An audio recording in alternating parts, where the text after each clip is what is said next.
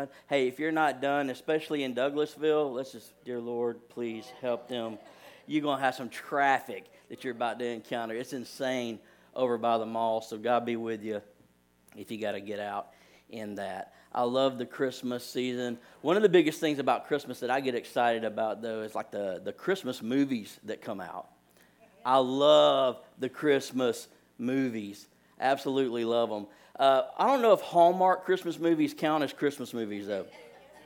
Like they put them on, but they're like mass producing. The Hallmark is like the McDonald's of Christmas movies. Like they're just pumping them out, pump billions and billions and billions of Christmas movies, and they're all the same.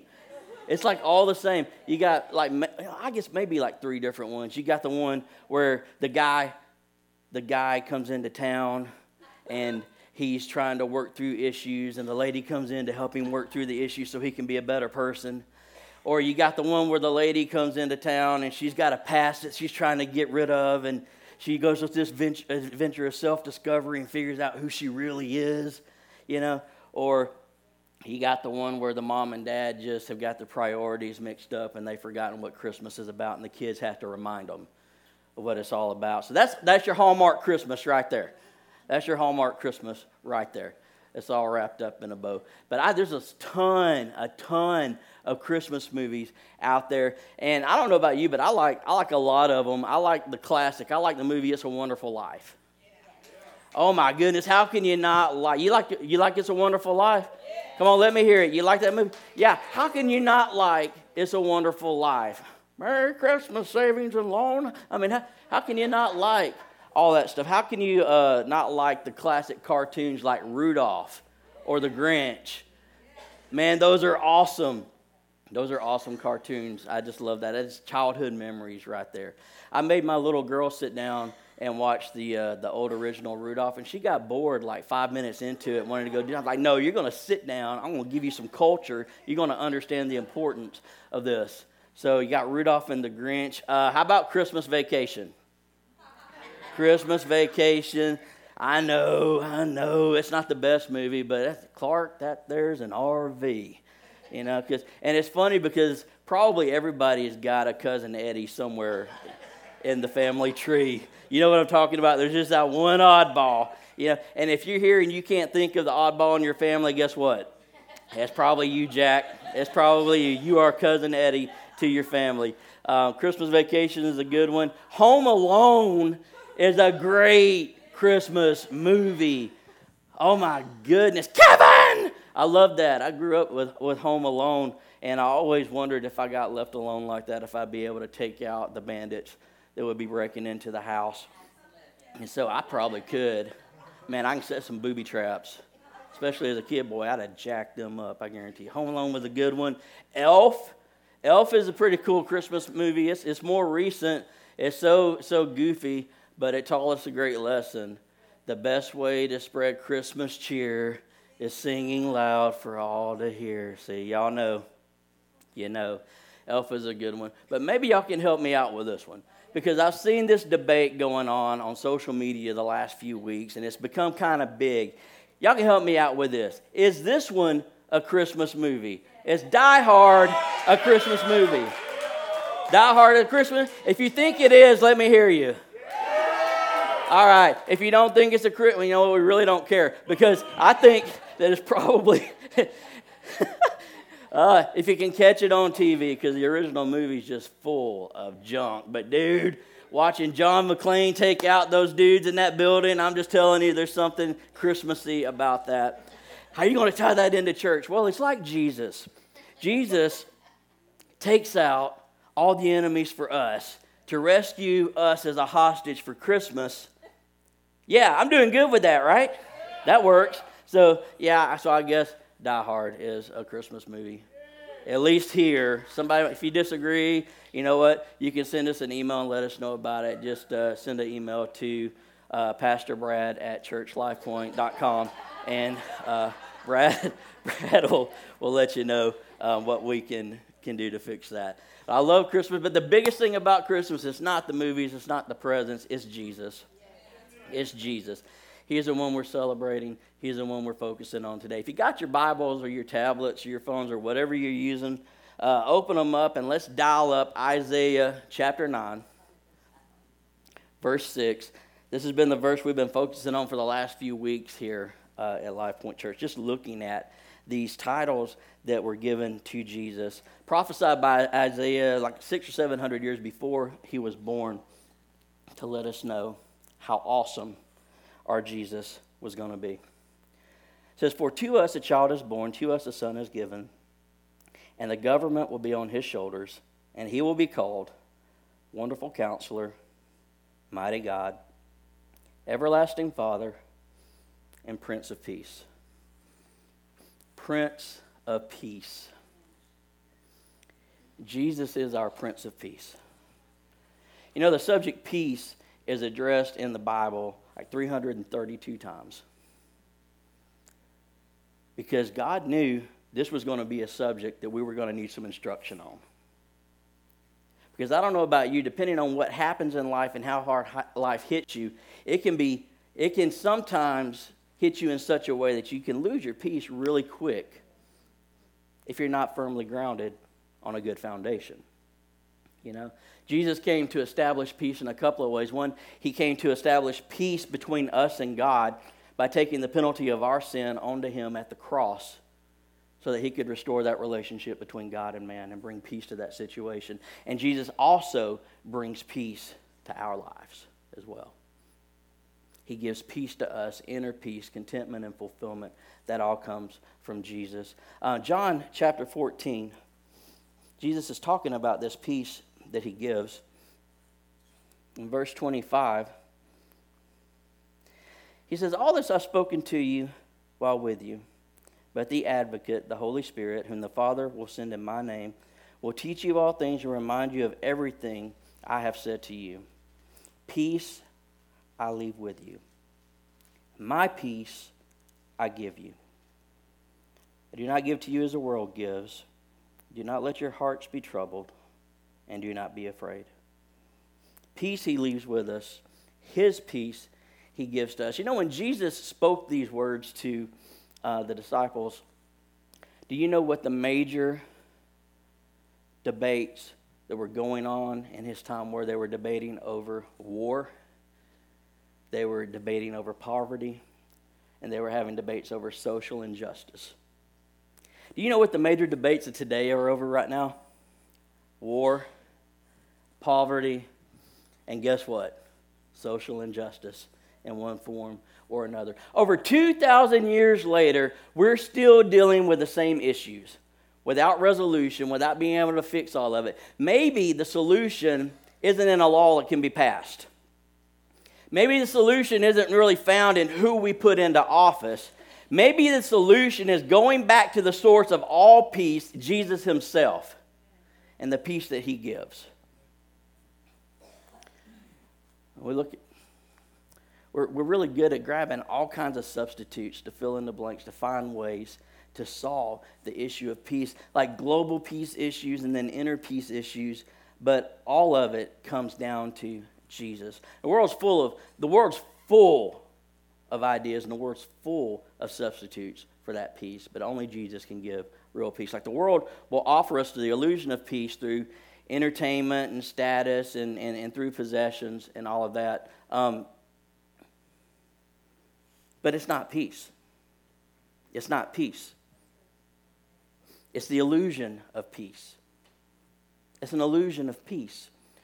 Jesus in John 14 draws a line and he says, "Peace I give you," but he says, "My peace I give you."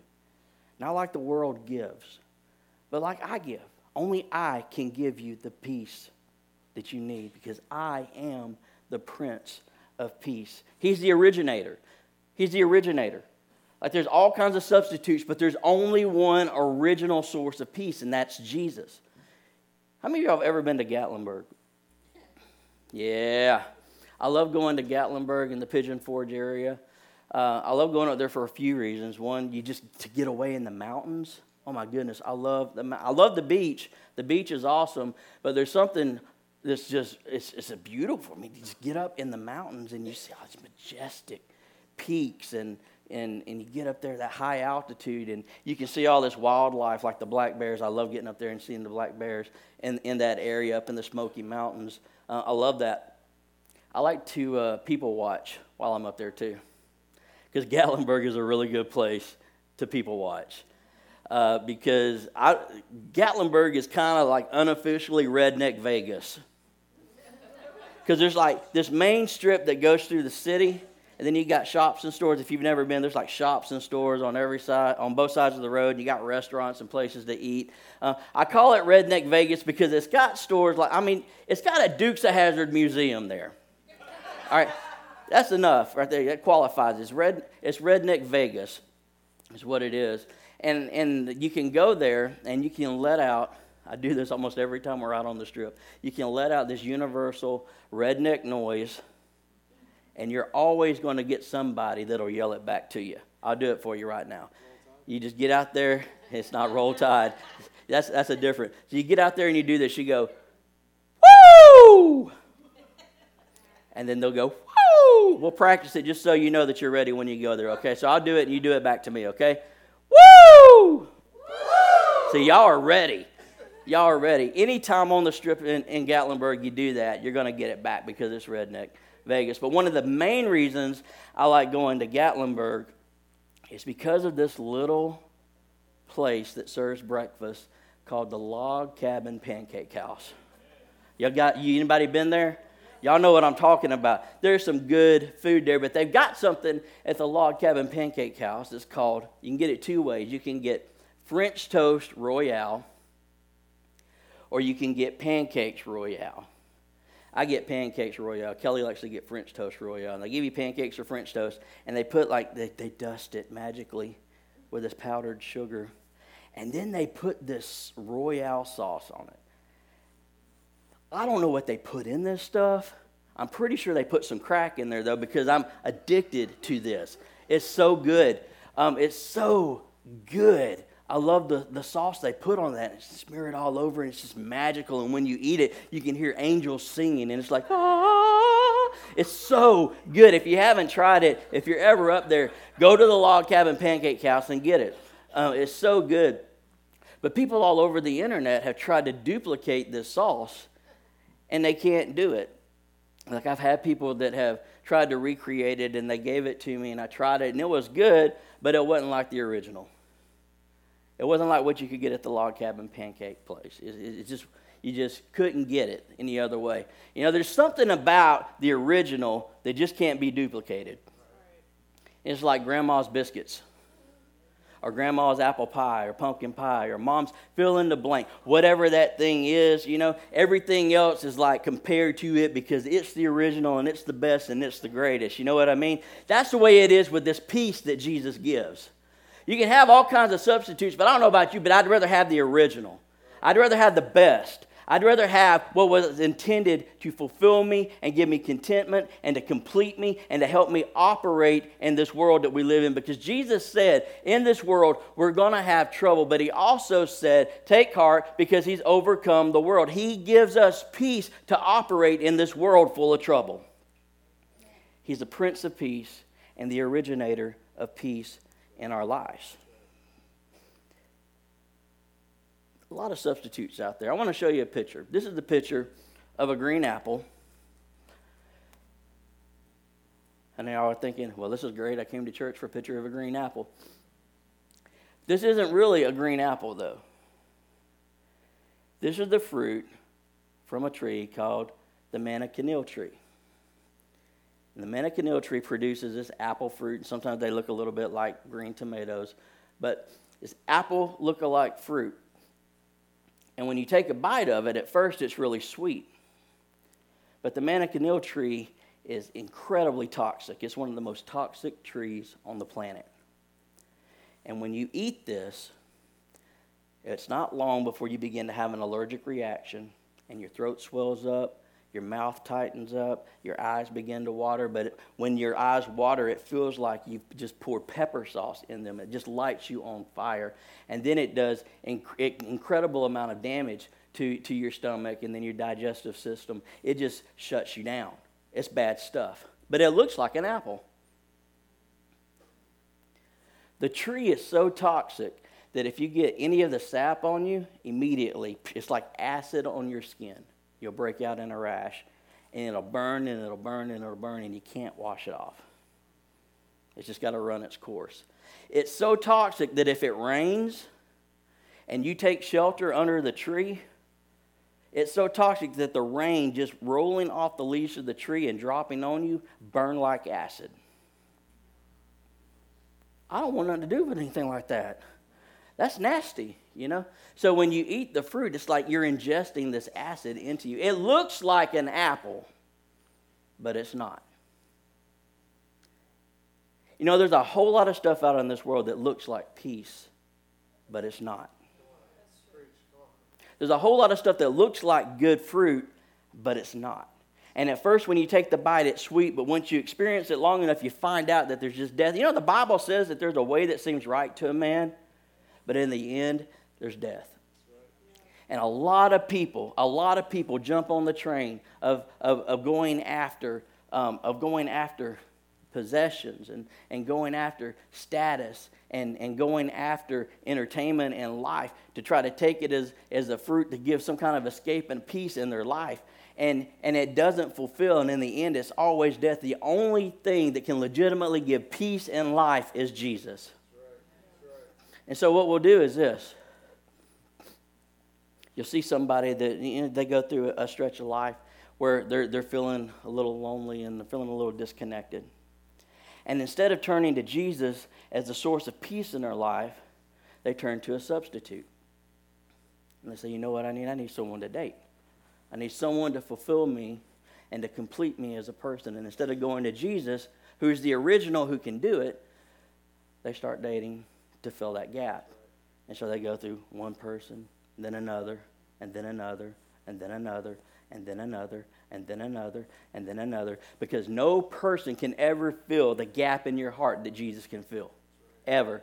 You know? So it looks like that, or it looks like somebody that jumps into the job force and they become driven by ambition because they think if they can obtain some kind of status and reach some kind of level, then they've got some kind of contentment and completion in their life. And so they go at promotion after promotion and advancement after advancement, and they throw themselves into their work, and they're just consumed by the work. And it's all about how far they can go and how far they can climb the corporate ladder. Or it's about the cars that you buy or the money that you make. And we go after all of these things and the houses that you buy. And so one move after another is all to capture some kind of status so that we can communicate to everyone around us that we've outgrown them and we don't need it anymore because we're trying to obtain some place of peace in our lives, but we're never going to get it.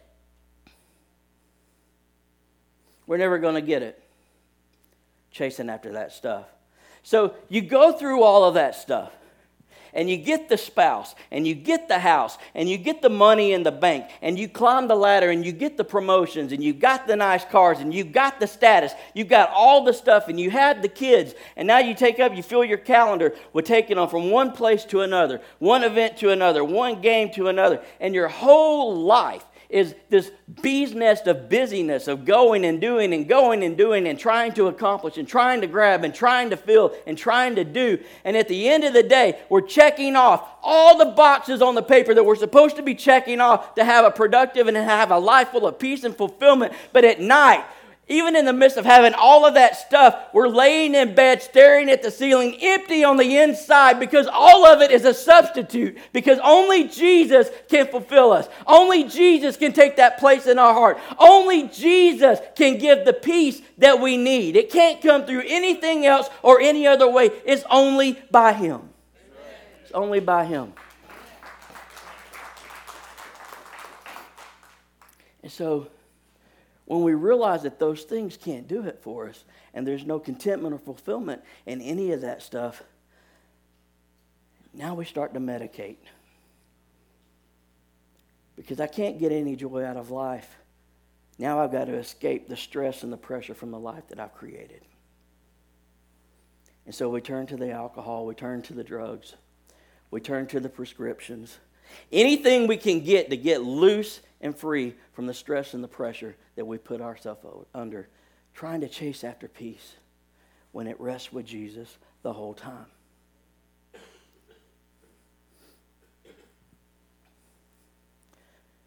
You know, America is one of the wealthiest nations in the history of the world. And we are the most medicated country on the planet right now. Because we've got all this stuff, but we're empty on the inside. We're trying to find every other avenue of peace possible, and we're grabbing toxic fruit from tree after tree after tree, when Jesus has the perfect peace available to all of us. I think we need a little bit more Jesus in our lives. Amen? He's the Prince of Peace. And so you take a life that's full of stuff like that, and then you throw the life issues in it, and we begin to crumble. This is why so many Christians are defeated in their walk. It's amazing. Ephesians chapter 6. I want to show you something. Starting at verse 14. It reads like this. It says, "Stand firm then, with the belt of truth buckled around your waist, the breastplate of righteousness in place." And look at this line. "And with your feet fitted with the readiness that comes from the gospel of peace." I don't know how many times that I read over that and never caught what was being communicated here. Pastor Brad, could you help me real fast? You look good this morning. Why don't you come up here? Stand right over here so everybody can see you. Doesn't Pastor Brad look good today? Yeah. I like your shoes, dude. I got the plain old black dress shoes, but you got some cool shoes on. Let me ask you a question. If you were going to play football, okay, Hambone, chill out there. So if you were going to play football after service, we're going to go out, just out in the grass out there and play. Would you go play in those shoes? You probably put on some cleats, wouldn't you? Yeah, because they're better shoes for playing football. Ephesians 6 is telling us that we've got to make sure that we've got the right shoes on before we go into battle. Because if you don't have the right equipment to go into battle, what's going to happen? You're going to get messed up. It says making sure that your feet are fitted with the readiness that comes from the gospel of peace. Feet fitted means that you've got the gospel of peace is literally are the shoes on you. What Paul's doing here is he's drawing a comparison between the equipment that a Roman soldier would have and how it parallels to the equipment that God gives us to fight our spiritual battles and to deal with the issues of life. And so he goes through the helmet of salvation and the shield of faith and the sword of the Spirit. You got the belt of truth and all this cool equipment. But then he mentions our feet.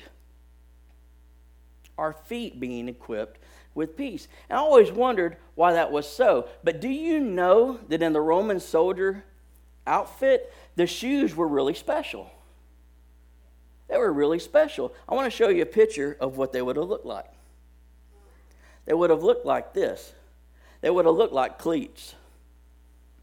They would have had grooves. They would have had spikes or little round things on the bottom of them so that the soldier in battle would have secure footing.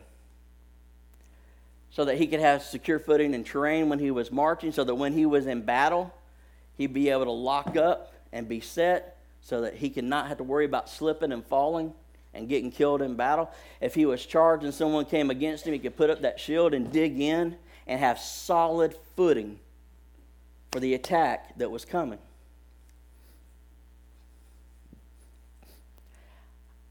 I think a lot of times we get pushed around by life because we don't have the right shoes on. He says that peace is what gives us firm footing for the battle. Peace is what gives us the ability to withstand and not slip around.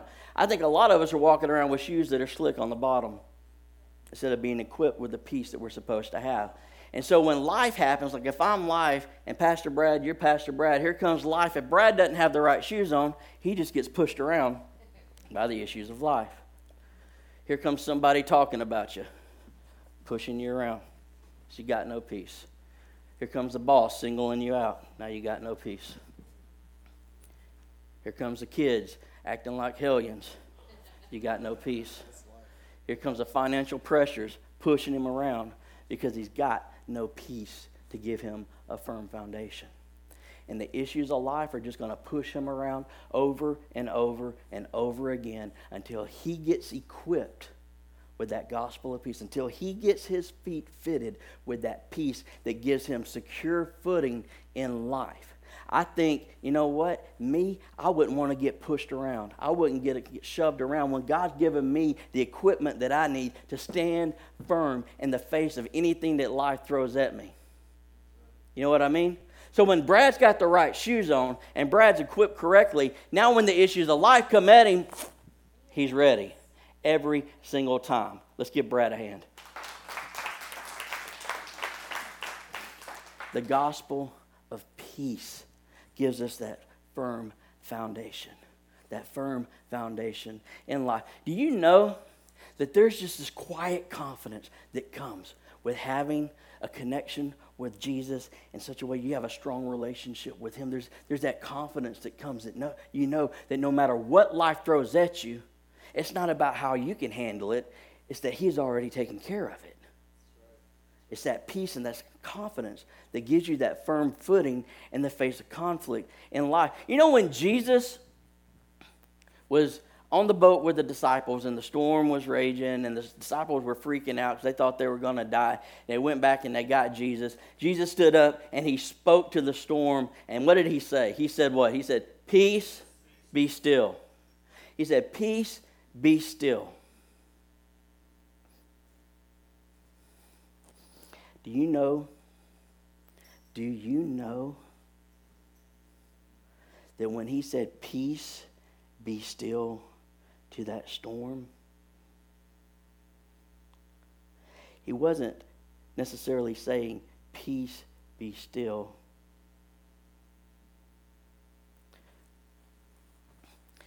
What he was saying in the Greek there was resisted submission. And that the storm didn't want to submit to the word, but the storm had to submit to the spoken word of Jesus. Because as powerful as the storm was, it had come across somebody that had a little bit more power. And I think that if we can get in our spirit that no matter what we face in life, no matter what the storms look like, no matter what the situations that come our way are, that we have a Jesus that's able to speak to the storms in life and say, "Peace, be still." And they've got no option but to submit to the authority that's in the name of Jesus. See, when you know you got something like that at your back, it changes. And instead of getting pushed around by life, now you're able to dig in and stand with confidence in your Lord and Savior. And instead of getting pushed back, you're able to move forward into the calling and into what He's created you to do with life. You don't have to get pushed around. You can operate in the peace that comes from knowing Jesus.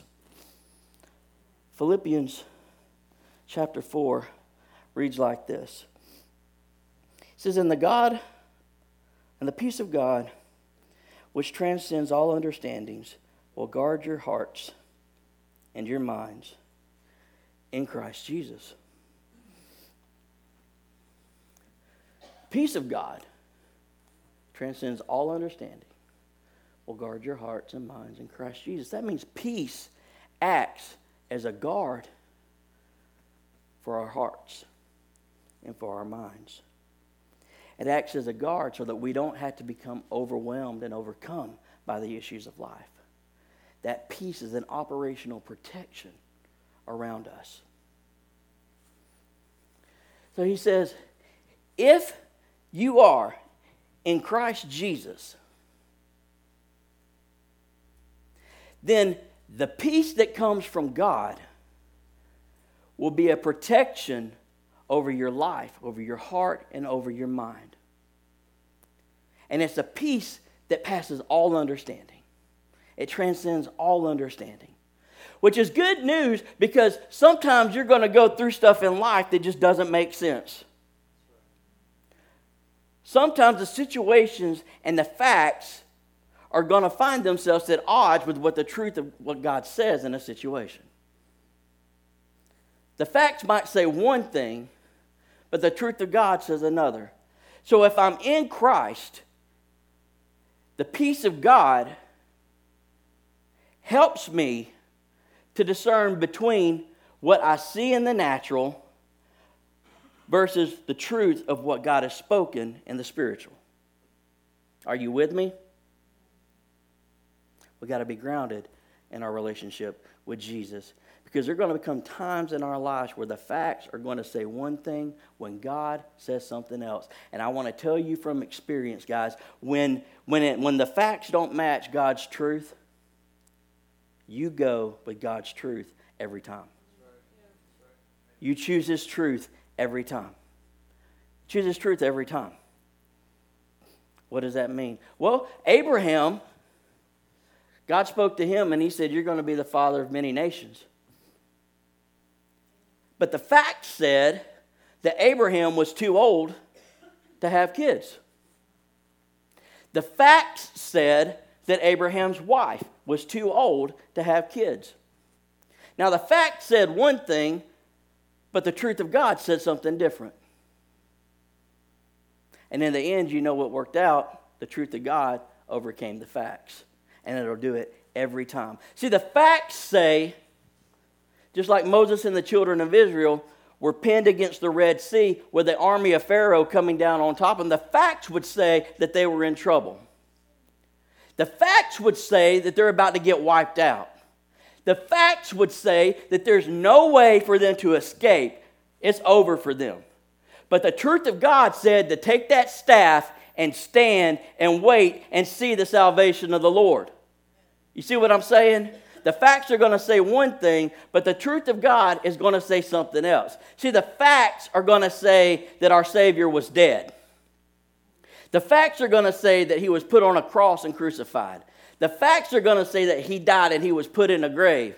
But the truth of God said that even though He died, He was going to be raised again 3 days later. And what happened 3 days later? Our Savior got up and God straight up robbed the grave.